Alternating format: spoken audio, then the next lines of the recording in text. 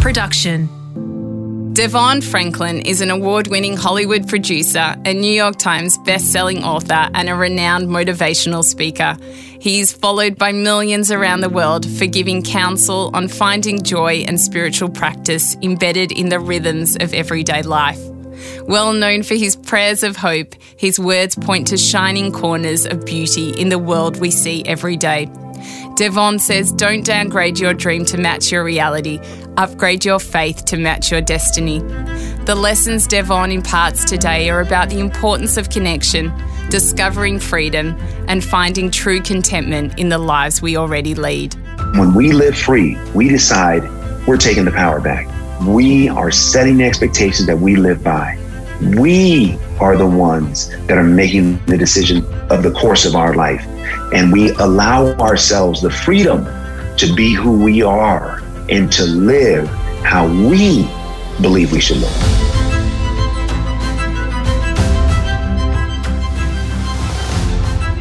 I'm Sarah Grimberg, and this is A Life of Greatness.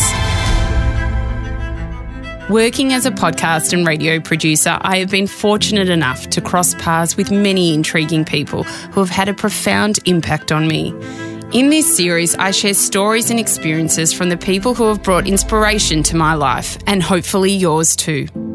Devon Franklin is the author of many New York Times best-selling books, including The Success Commandments and his newest book, Live Free, which talks to the many tools available to underscore our lives with greater meaning and purpose. In its essence, this conversation is about transcending the illusions that hold us back, what it means to truly devote oneself to a higher source, and reimagining your own personal truth. Devon Franklin is a true gentleman, and sharing space with him was an absolute pleasure. I hope you enjoyed this episode as much as I did recording it. Devon Franklin, you are a highly acclaimed Hollywood producer, author, and speaker. But one thing that has driven your light is your faith in the divine. How was that faith cultivated, and where did it begin? Wow, that's a good question. My faith really was cultivated at a young age. I'm the middle child of three boys, and was predominantly raised by my mother, who was a single mother. She was actually a widower. My father died when I was 9 years old. He died of a heart attack when he was 36. And so, being raised by my mom, she always had us in church. And the year that my father died was the year that my uncle, who is a pastor, started his own church. And we as a family started attending his church. And that church was really where I came into a relationship with God. It's really where I came to really understand who God was. It's where I became a Christian and got baptized and everything. And I was just one of those people, kids that faith really I just took to it. And so as I started to, move up and navigate, my career, it was always something that was a big part of the navigation. And it was always something that I was very committed to holding on to.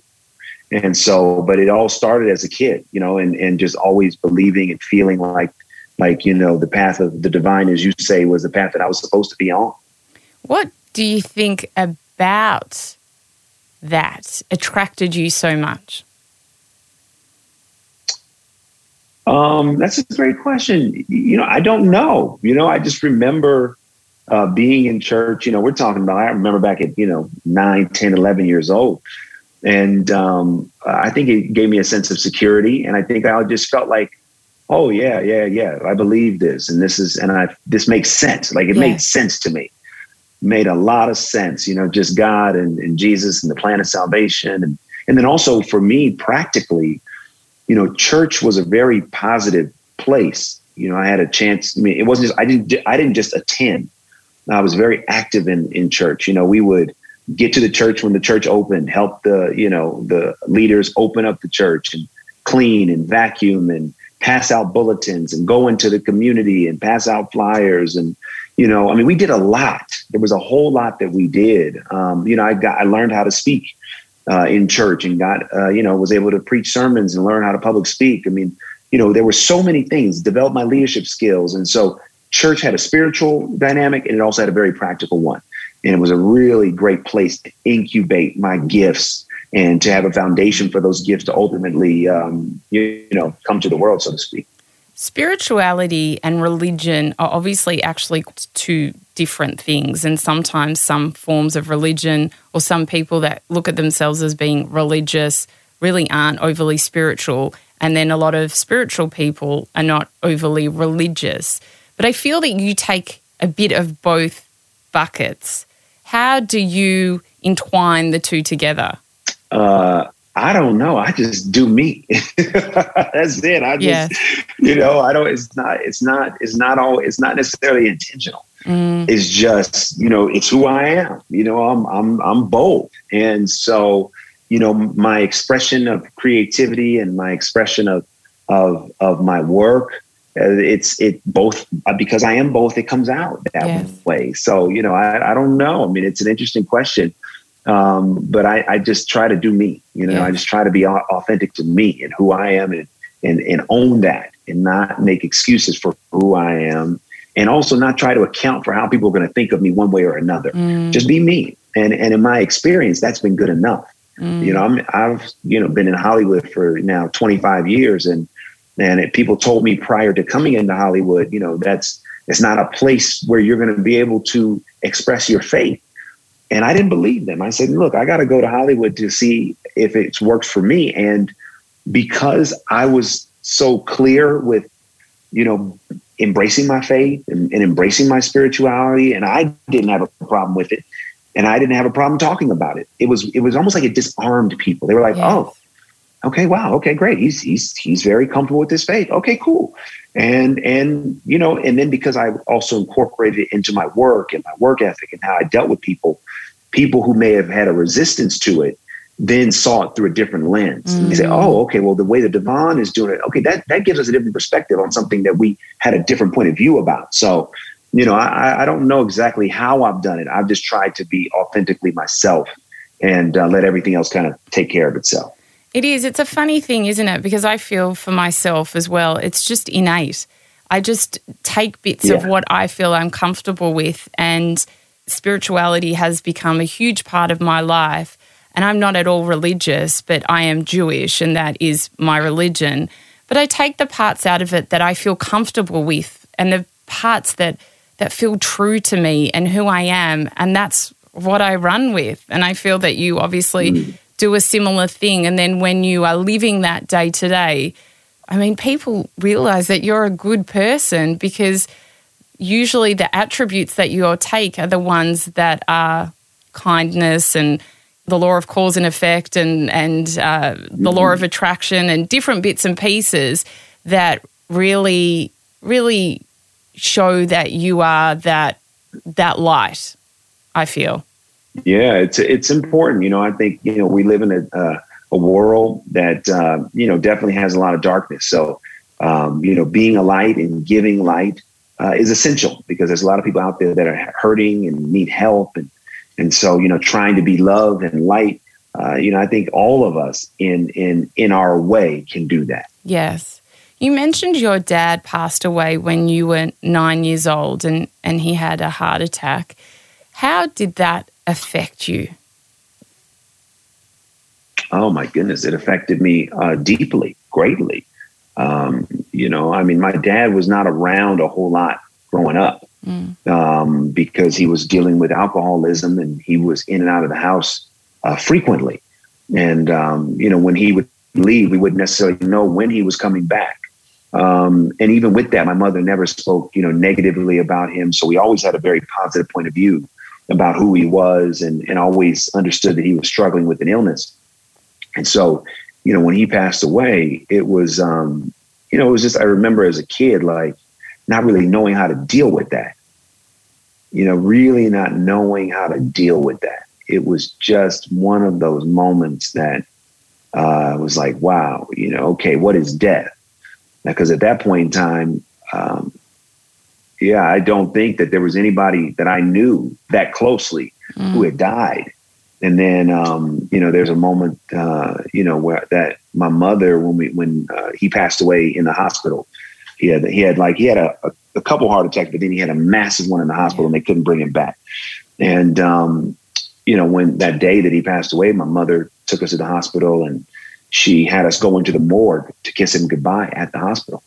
And, and that was just, man, it was deep. It was deep. It was very difficult. So, I think that, I didn't express myself a lot, as a kid. And I think, and I talk about this in the book, I really started to find my value in achievement, and started to really try to find value externally. And, and in some degrees that was a good thing, but in other ways it was very detrimental, because, I was looking for the achievement in the approval of others, or, if I would achieve at school and I would get a pat on the back and I would get that positive reinforcement, then I started to live my life for that. And it wasn't until I became an adult that I started to realize, oh, wait, that's a double-edged sword. Yeah. But, in terms of that moment, it was very difficult getting through the death of my father. You have your new book, Live Free, which is a phenomenal book that everyone should read. It's called Live Free and Exceed Your Highest Expectations. What, in your mind, does it mean for someone to live free?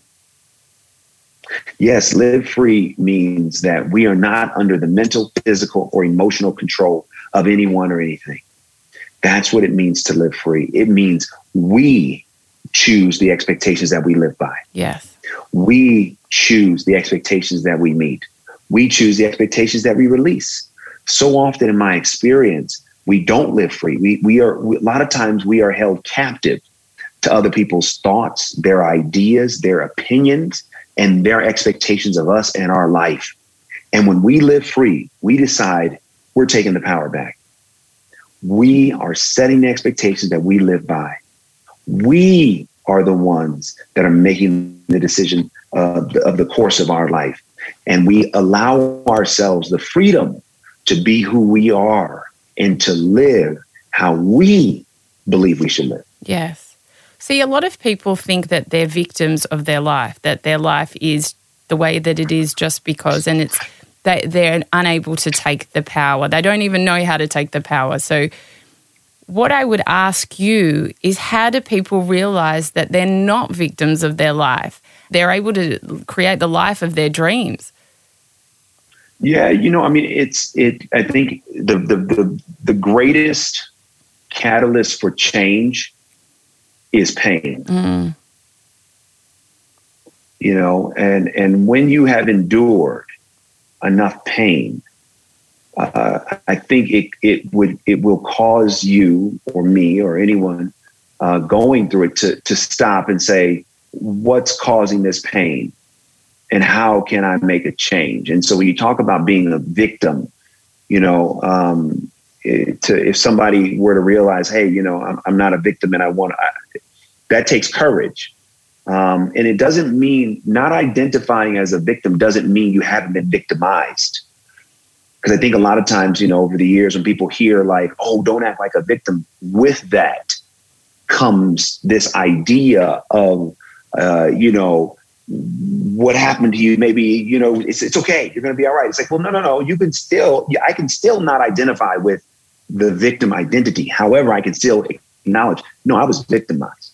No, I really went through what I went through. And so I would encourage anyone who is trying to make a change or trying to figure out how to not look at what has happened to them and internalize their identity, to still acknowledge what has happened, but also make the choice about the future that they want. Yes. Because whatever happened in the past has contributed to today, but whatever happens today contributes to tomorrow. What happened to you to make you realize that you were able to live free? Well, being raised in the church, like that is a positive and a negative. It's a plus and a minus. So, as beautiful as the experience of being raised in the church was, it also came with it a tremendous amount of restriction, a tremendous amount of judgment, a tremendous amount of expectation. And so, just me having the desire to start a life in a career in Hollywood, for my church community that I'm from, that was a very big deal, because Hollywood is perceived as, a place that is anti-faith. And so many people in my community of faith discouraged me from pursuing a career in Hollywood. And so, I had to learn, okay, well, wait a minute. I have to still go because it's in my heart. And I had to learn, like, hey, you know what? I can't live for them. I got to live for what I believe God is calling me to do. And the other part of it, when I look at just the experience of losing my dad, sure, I can, there's a lot of traits that adult children of alcoholics have. So psychologically, there's like a lot of things that, so when I look at certain things that I do or have done as an adult, and then I look at what clinically, what adult children of alcoholics will exhibit, I exhibit some of those behaviors. However, what I do for myself is I say, okay, that may be the truth, but I'm not going to use that as an excuse. Yes. That's what it is. It's like, I acknowledge, yes, that losing my father was devastating. There are some things that I'm still working through as a result of his death, but I'm not going to find comfort in using his death as an excuse for why I can never be who I want to be, never do what I want to do, and never go where I want to go. How can people take off the shackles of their past to be able to run freely in the future? Well, first, again, it goes back to pain. So when you talk about the shackle implies restriction. So if you or I are shackled, we can't move the way we want to move, like we're restricted. And at a certain point, not only are we restricted, but we get constricted. Yes. And if that shackle is on too tight, it'll constrict the blood flow. It'll constrict our ability to move the way we want to move. And as a result, it creates pain. So if you are feeling that level of pain in your life where you don't feel like you want to get up in the morning, you don't feel like your life is heading where you want it to head, you don't feel like you are living your authentic self, the more pain you experience from that becomes the indicator. Wait a minute, there's got to be a better way, because I don't want to wake up every day feeling like this. And let that awareness then become the catalyst to put you on the path to find out what do you got to do to break these shackles so that you can run free. Yes, that's very true. And I feel when people do have that awakening, then it is absolutely up to them to be the ones that are then able to change their life and shape it to be the one that they want. And sometimes it does take time, but the whole thing is do not give up. Do not give up. Yeah, no, absolutely. It takes time. And that's the other part of it is like, it's very easy from a self-help standpoint to say things that sound great.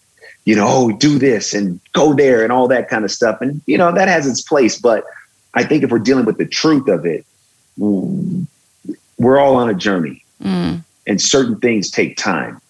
And too often we're in a hurry. We live in a society right now in a culture that's about fast, Instagram and instant this. I mean, think about it. You're on Wi-Fi. I'm on Wi-Fi. If we're on a website and it takes 15 seconds for the page to load, we're checking Wi-Fi. What's wrong? What's wrong with the connection? It's going slow. Yes. 15 seconds. So then we bring, if we bring that mentality to life and to healing, then we may never become free and we may never become peaceful. Why? Because we are rushing ourselves through a process that just takes some time. So one of the keys to me is to be okay with where you are. Ah, yes. So it's like, okay, right, you're in Australia, I'm in New Mexico. If I get on a plane to fly to Australia, that's going to take, 13, 14, 15 hours. Now, if I'm on the plane and we just took off, am I checking my watch? Am I knocking on the pilot's door? Why aren't we here yet? Why aren't we there? No, the flight attendants would say, excuse me, sit down. We just took off. It's going to take another 12 hours to get there. But think about that. too often we put this unrealistic expectation on our life of where we're supposed to be, when we're supposed to be. And as a result, we just don't sit back and enjoy the journey. And once we're on the path of purpose, and once we put our life, on that flight, so to speak, we then have to allow certain things just to take time. Certain healing takes time, progression takes time, promotion takes time, development takes time. It all takes time. Yeah. So be okay with the time. Enjoy the journey, because here's what I know. I talk about this in Live Free. If you don't enjoy the journey, you're not going to enjoy the destination. Ugh, hallelujah. It's just the truth. It is just the truth. So I'm all about, hey, enjoy the journey and also be easy on yourself. I think that we are our own worst critic. We talk to ourselves worse than we would allow anyone to talk to ourselves. We put ourselves down. We push ourselves. We are never content with ourselves. So we got to be easy on ourselves. We got to pat ourselves on the back. We got to say, good job. Yes. Hey, you did a good job. Okay, great. I know you want to be further. It's all right. You're on your way. Relax. Enjoy. That's what it looks like when we start to live free. How have you cultivated patience? Because I know for myself, that is one of the things that I work so hard at, and something that I find incredibly tricky at times is that the whole idea of allowing everything to happen in divine timing. Oh my goodness. Isn't that like one of the hardest things to do? I mean, patience, they call it a virtue, and that's true. And it's something that I still work at. Okay. I'm not talking to you saying that I'm the master of patience, because I am not.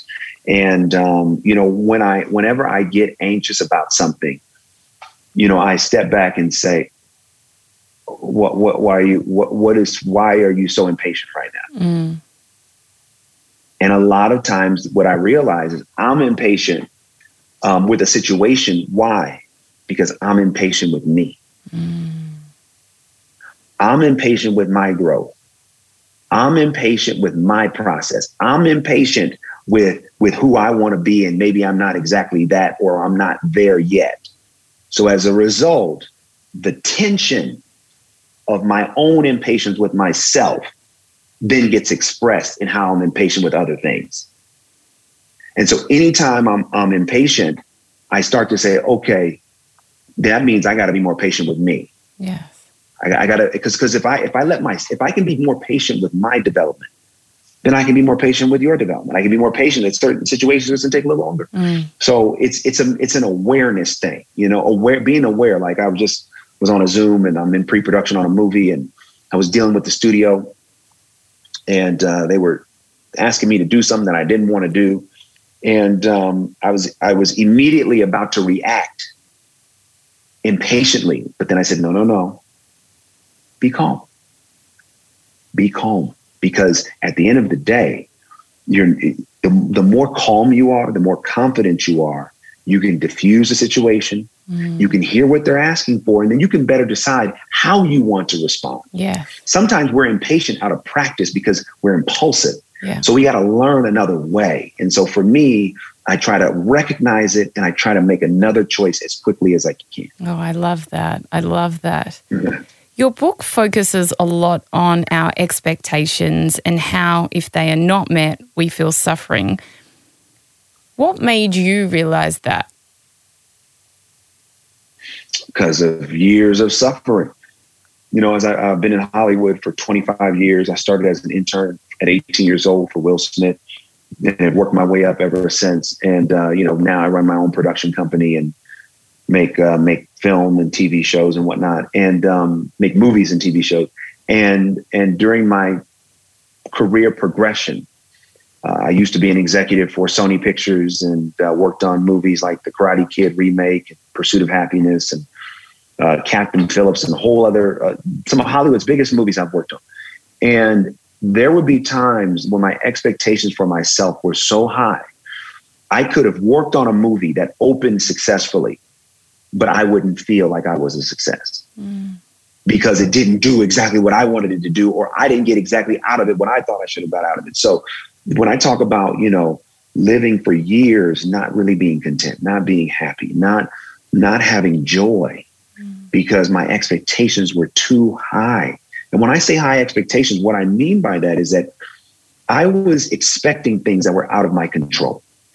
So, in my book, Live Free, I break this down that in order to have an expectation that's set, it's got to be realistic. How do you know it's realistic? Is it in your control to do it? If it's in your control to do it, if it's in my control to do it, then I can expect it. Yes. Why? Because I know that I can do it. But a lot of times we are expecting things that are out of our control. And I believe that's an unrealistic expectation. And I had so many unrealistic expectations in my life, and that was stressing me out. And ultimately I got to the place when, and I talk about this in the book, where I had to say, why am I never happy? Oh, got it. I'm never content. Not because my reality is bad, not because I'm not successful, not because things aren't going well. The lens of my expectations is blocking my view. So what would happen if I just took the expectation off? I would be able to appreciate more. I would be able to enjoy more. What if I just focused on what was in my control and had peace over the things that were out of my control? Then I could have more joy, more contentment, more fulfillment. And so having the pain around discontent perpetually was the catalyst for me to pursue what real peace looked like. And I found that through setting expectations for myself. Devon, how do you deal with comparison? Because I feel that's an expectation a lot of people put on themselves, is they're not as good as someone else that might be in their industry. And especially for you being a Hollywood producer, I know it's can be quite a competitive field. When you feel yourself looking at the person next to you, yearning that maybe you were where they are, how do you dismiss those feelings or ensure that you're swimming in your own lane? Yeah, a friend of mine taught me this one saying about comparison: compare and despair. Compare and despair. And I love it. Every time I get to comparing, I say, wait a minute, compare and despair. Yeah. Compare and despair. And so that's so important, because a lot of times it's let me put it this way. We're all in a journey, in a race, one of one, right? So when I take my eyes off the road, it's like driving a car. If I take my eyes off the road, my eyes are going to go my life is going to go, or I'm going to go wherever my eyes are focused. And so when we talk about comparison, we take our focus off of what we can control and put it on what we can't. And the weird thing about comparison is it creates this idea in our mind that there's somebody or some people out there that are literally judging our every move based upon whoever we're comparing ourselves to. Yes. And it's just not true. Yes. It's just not true. It's like, you have a dynamic podcast. Other people are not out there comparing your podcast to anybody else. They just listen to your podcast because they like your podcast. So if you start to compare your podcast to others, you're going to take your eye off of the ball. What makes your podcast great? So, comparing and despairing is something to be reminded of when we are setting expectations, and to know that it's not about what someone else is doing or not doing. It's about what you and I are going to do. Yes. And no one else gets to become the standard for our life but us. So when I found myself comparing and despairing in the past, it's because I was using someone else's life as the standard for my life. And that's dangerous. Absolutely. Because their life is their life and my life is my life. And I can look at somebody and say, oh, they inspire me. Oh, wow. You know what? That podcast that inspires me. I like what they're doing over there. That's interesting. I might have to take some of that and use some of that. Okay, cool. It's positive. Yes. It's not negative. Yes, that's so true. And half the time people compare themselves to someone, they don't even know what's going on in that person's life. They might be all shiny from the exterior, but internally you've got no idea what's happening behind closed doors. No, and what you just said, and I talk about this a lot. And what I said is that when you compare your life, right, to somebody else's. So my first book was called Produced by Faith. And in that, I talk about like, hey, look at your life as a movie.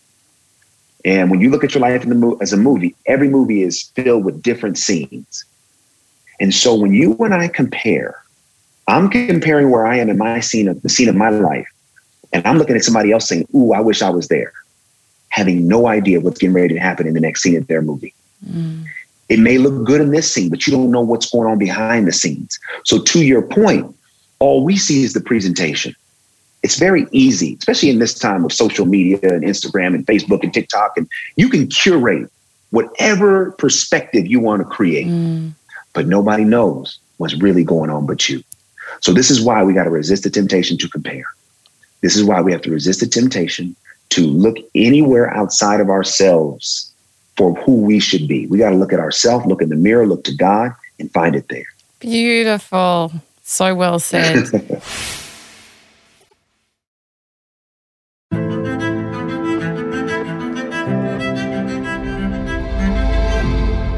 You have a beautiful chapter in the book that is Rip Mr. Perfection. You talk about how that led you to an internal prison of your own, the need to always be perfect. Can you tell us a bit about that? Yes. You know, listen, this is one of the reasons why I wrote the book, because, I was dealing with the perfection. So going back to my father, losing my father, as we talked about earlier, it's like I found a lot of my value in approval and achievement. And so as I was, finding a value in approval and achievement, what happened when I was in middle school, when I was in sixth grade, my mother would make us go to school and, we were all, sweatered and, hair cut perfectly and shoes shined and all of that. I mean, we were just pristine.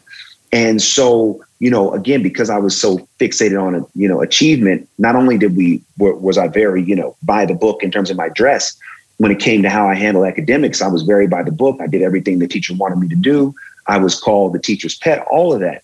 But in sixth grade, they started calling me Mr. Perfect, and I was like, oh, okay. I thought that's a cool thing. That's a term of endearment. Oh, Mr. Perfect. I'm like, cool. Yeah, I do everything perfectly. And as I got older and I kept leaning into that, at first I didn't realize how devastating it was. But as I started to get older and got into my career and started to live life, I began to realize, oh, wait a minute. Perfection or perfectionism is a prison. Because then what happens if people find out that I'm not perfect? Because I know I'm not perfect. And I knew I wasn't perfect. I mean, nobody is. No one is. I mean, what makes a diamond a diamond? What makes it valuable? It's flaws. Same with us as humanity is, as flesh and blood, right? Our flaws make us valuable. And so for me, living in this perfect or trying to live in this perfect identity and this persona, it created a prison for me. And so, we talk about high expectations. A lot of those high expectations for myself came from this Mr. Perfect persona. So I had to get to the place where I said, I got to kill this persona. I got to stop trying to do everything perfectly and live perfectly. I just got to be me. I got to understand that I'm going to have an intent to do the right things. And sometimes I might fall short of that, and that's okay.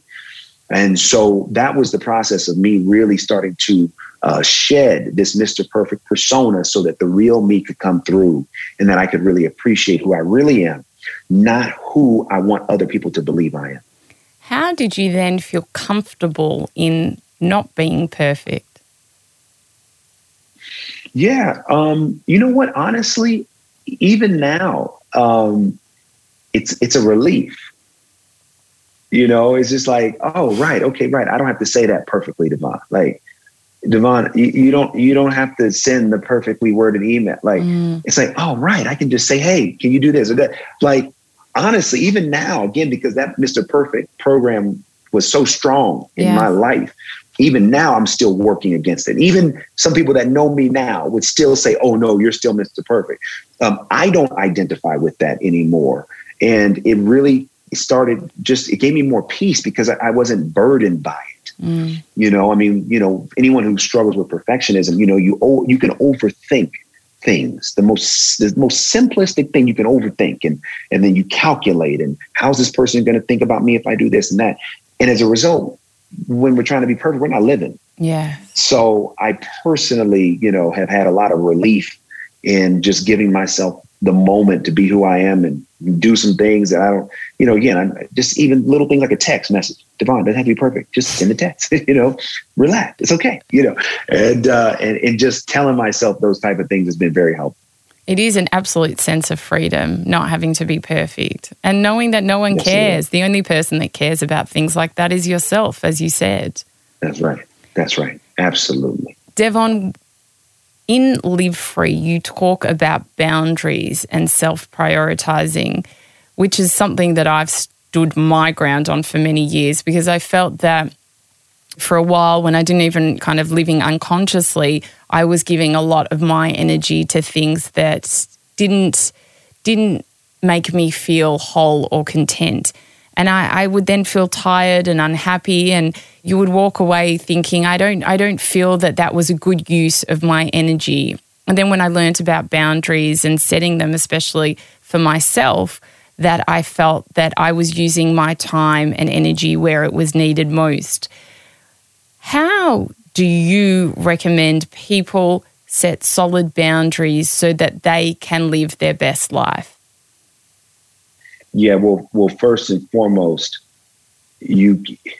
boundaries are a sign of love and respect. Mm. So if you first don't love yourself, if you don't respect yourself, how can you put boundaries on? How can you protect something you don't respect? Yeah. So when, if you're allowing, people in and out of your life and they get a chance to be in your life on their terms, and people feel like they can just do to you and say to you whatever they want, and you haven't yet gotten the courage to speak up, that may be because there's a lack of self-worth and a lack of self-love. And so before we can even talk about setting a boundary, first you got to love yourself and respect yourself. Yes. Why do you put an alarm on your house or your car? Why? Because you value it. That's a boundary. I don't want just anyone to have access to what I hold most dear. Mm. So the same way we would protect a house or a car or something, a physical, possession, we have to be that vigorous and more about protecting our heart, our mind, our energy from people who, God bless them, a lot of people want what they want and they want to get it however they can get it. And if we don't have boundaries, we find ourselves being manipulated. We find ourselves being used. We find ourselves on the short end of the stick of life, and we never feel happy and content. Why? Because we have not protected us. Mm. So it starts with love and respect. And then practically, that's why I wrote the book, because you can't meet everyone's expectation. And if you do, then you're never going to have boundaries, because you're always going to say yes. Yes, yes, yes, yes, yes. No is a great boundary. Yeah. No, I can't do it. You can say no with a smile. No, can't do it. No, no, I can't do that. And one of the reasons why I think people are so stressed is because they're too yes. Yeah. They've said yes to everything. When you know your boundaries, then you say, well, no, that doesn't work. Or when you say yes, it actually works within your boundaries. Mm. So you start to set your boundaries by loving yourself, respecting yourself, and then looking at the areas where you feel like you want to get more control back and start to put some boundaries around those areas in your life. I think you brought up a really good topic. You have to love yourself to set boundaries. And I find that a lot of people will come to me and they'll complain. Someone was doing it yesterday about their workload. They were telling me they've got so much work and this, and they're all angry. But they were saying, I say yes to everything, and why wouldn't I say yes? And I've got to say yes. And I'm thinking, but you're sitting here whinging to me that you don't have enough time and you can't do this and you can't do that. Why are you saying yes to everything? I mean, don't you respect yourself enough to set boundaries, to be able to not fear? What do you think you're going to lose your job? What totally. do you not have enough confidence in yourself that you know that you're giving a good service, and people need to respect that and the time that you have?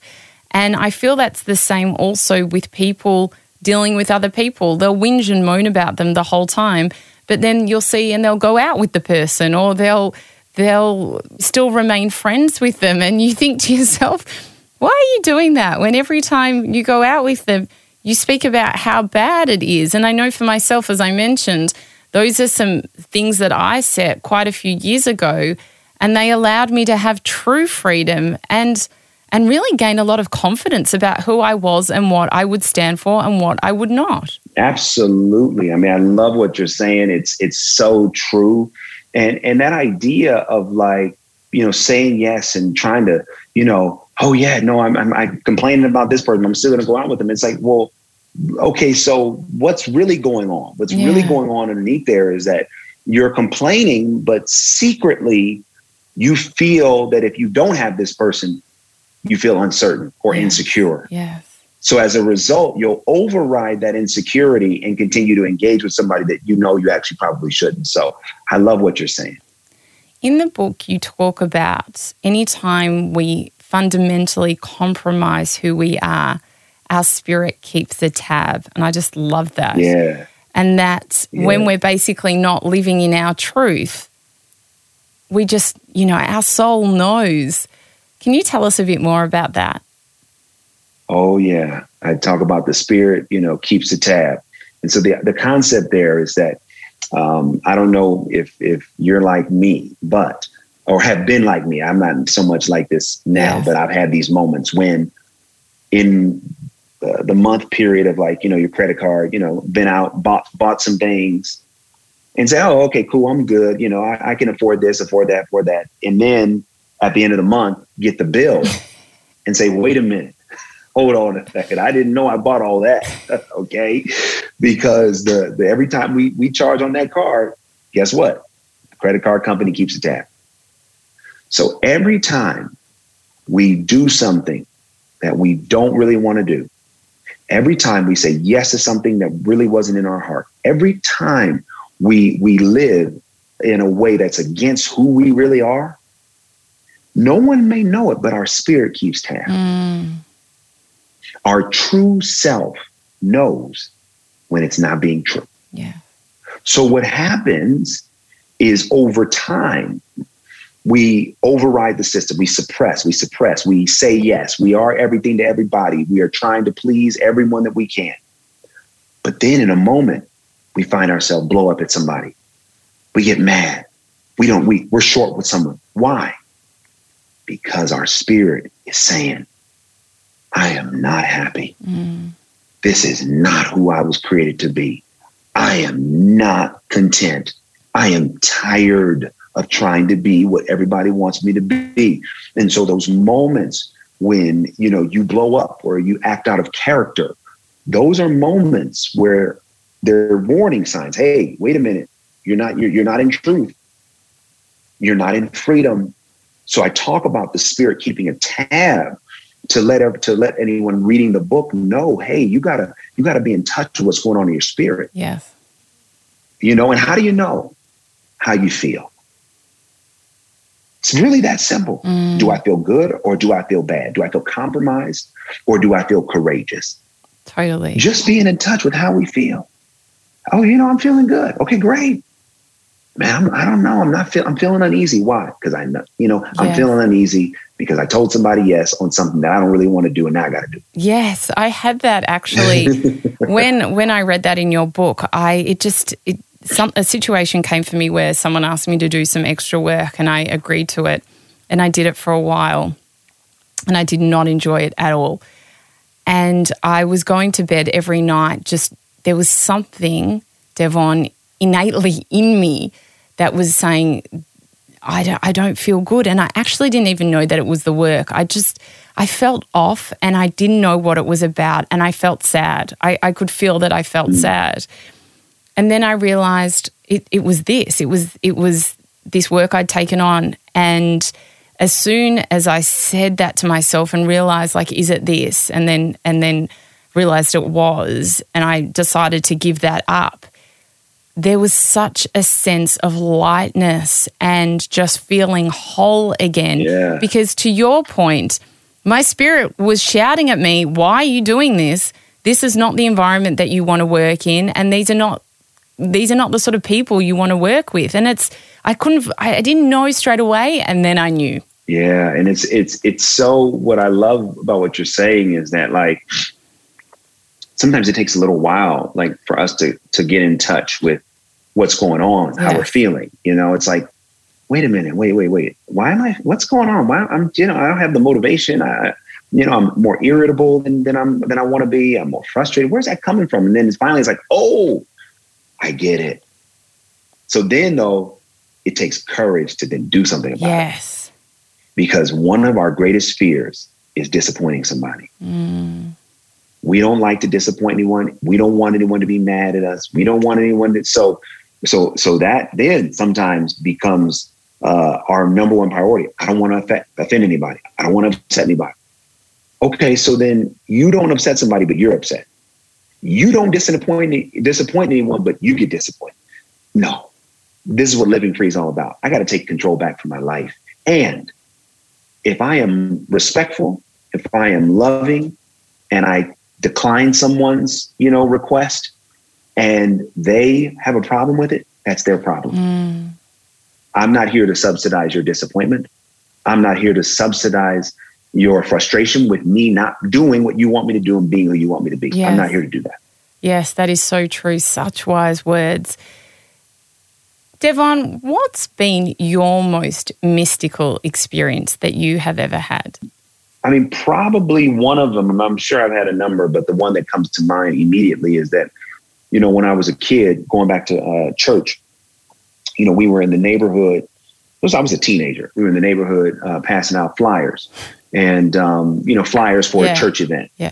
And long story short, we're in the neighborhood and these two pit bull dogs got loose. And they started to chase me and the small group that I was with from the church. Long story short, everyone scattered and the two pit bulls ended up chasing me. And so they're chasing me and I'm running around the block and running around cars and they're chasing me furiously and ferociously. And so there was, where our church was, there was like a very busy street. And there was an island in the middle of the street. So I was saying, okay, look, let me get to the island and hopefully a car will hit the dogs. And so I run to the island. I was in the middle of the street and the cars didn't hit the dogs. And so I try to run across the other side of the street, but there's too many cars coming. And if I do it, I'm going to get hit. So right there in the middle of the street, the only thing I could think to do was to throw up my hands. And I started saying, thank you, Jesus. Thank you, Jesus. Thank you, Jesus. Thank you, Jesus. Thank you, Jesus. The two pit bulls ran up to me. They stopped. They didn't bark. They didn't jump. They didn't growl. They stopped. And I just kept saying, thank you, Jesus. Thank you, Jesus. Soon thereafter, their owner came. They saw their owner.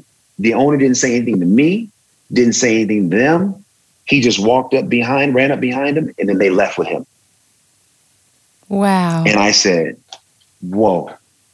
Because, pit bulls, yes. they maul people. They bite people, sometimes, not all of them, but, I could have challenges today physically because of what that event could have done. But that to me was a very mystical, spiritual experience. Absolutely. Because I had no other choice but to go into the spirit on how to deal with it. Wow, that's beautiful. Thank you. What is the best advice that you've ever been given? The best advice that I've been given, I've been given a lot of good advice. But one of the pieces of advice was from Will Smith. And he's told me, that it's not about how hard you work. Everybody works hard, but it's about how long. Everyone can work hard, but not everybody can work long.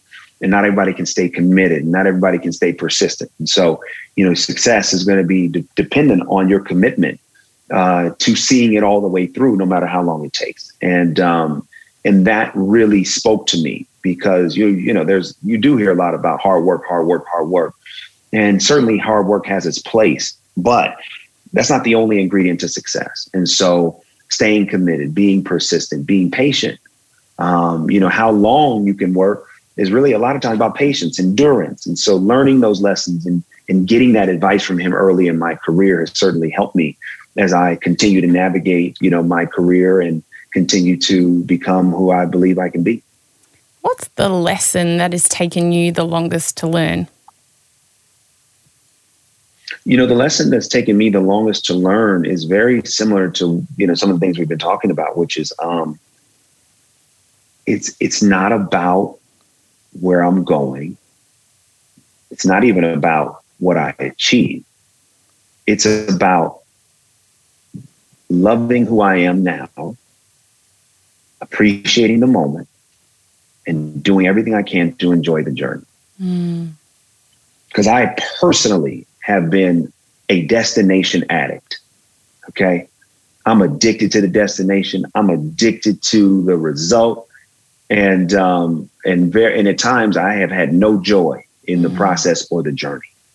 And I've had no joy with myself. So I've had to learn to say, okay, man, you got to appreciate yourself. You got to appreciate the moment. You got to appreciate, because in times when, I talk about this in the book, and then when I was working for Sony Pictures, I wanted a promotion and I didn't get it when I wanted it. And I was upset about it. And then once I finally got the promotion, nothing in my life changed.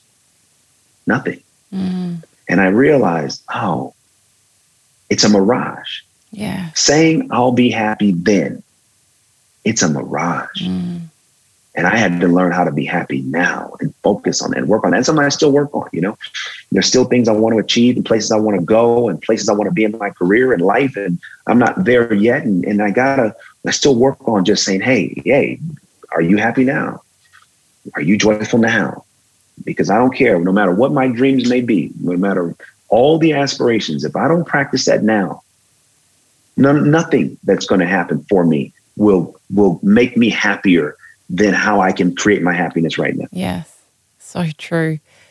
Devon, you are the king of prayers, and we talk a lot about prayer on this podcast. Will you tell us your favorite prayer? Yeah, please. Sure. Let me do that. Dear Heavenly Father, we thank you, dear Lord, for anyone listening to this podcast right now. I pray that if you're listening to this podcast, you would know it's not by accident. You would know that this is a divine appointment. I pray that you would know that the pain you're in is not permanent, that you can change the trajectory of your life. I pray that as you're listening to this prayer, that you would be encouraged to know that you are cared for, that you are loved, that there is value to your existence. I pray if you're listening to this prayer, that you would know that greater days are not just yet ahead, greater days are here. I pray if you're listening to this prayer, the next time you take out your phone to take a selfie, that you would love who looks back at you in the phone. I pray that you would know that you aren't what has happened to you, but you are about to happen to the world. I pray if you have no hope, that you would listen to this prayer and your hope would overflow. And I pray that as you listen to this prayer, that you would know that everything you have been through will prepare you for what's getting ready to happen in your life. This is our prayer. Respecting all religions, I pray. In the name of Jesus, amen. That was beautiful. Amen. Thank you. What is a life of greatness to you? A life of greatness is service. Really being of service. There's a scripture in the Bible that says, love your neighbor as yourself. And that's a two-part, that is a two-part command. Love your neighbor as yourself. So when I want to be great, I have to first love myself in a great way. I have to be of service to myself in a great way. So then I can be of service to others. Sometimes people get this mixed up because they think, well, if I focus on me, that's being selfish. No. Selfish is different than self-prioritizing. When someone is selfish, they want what they want and they don't care who they have to hurt to get it. When someone self-prioritizes, their mentality is, I want to be of service to others. I want to contribute to the well-being of others.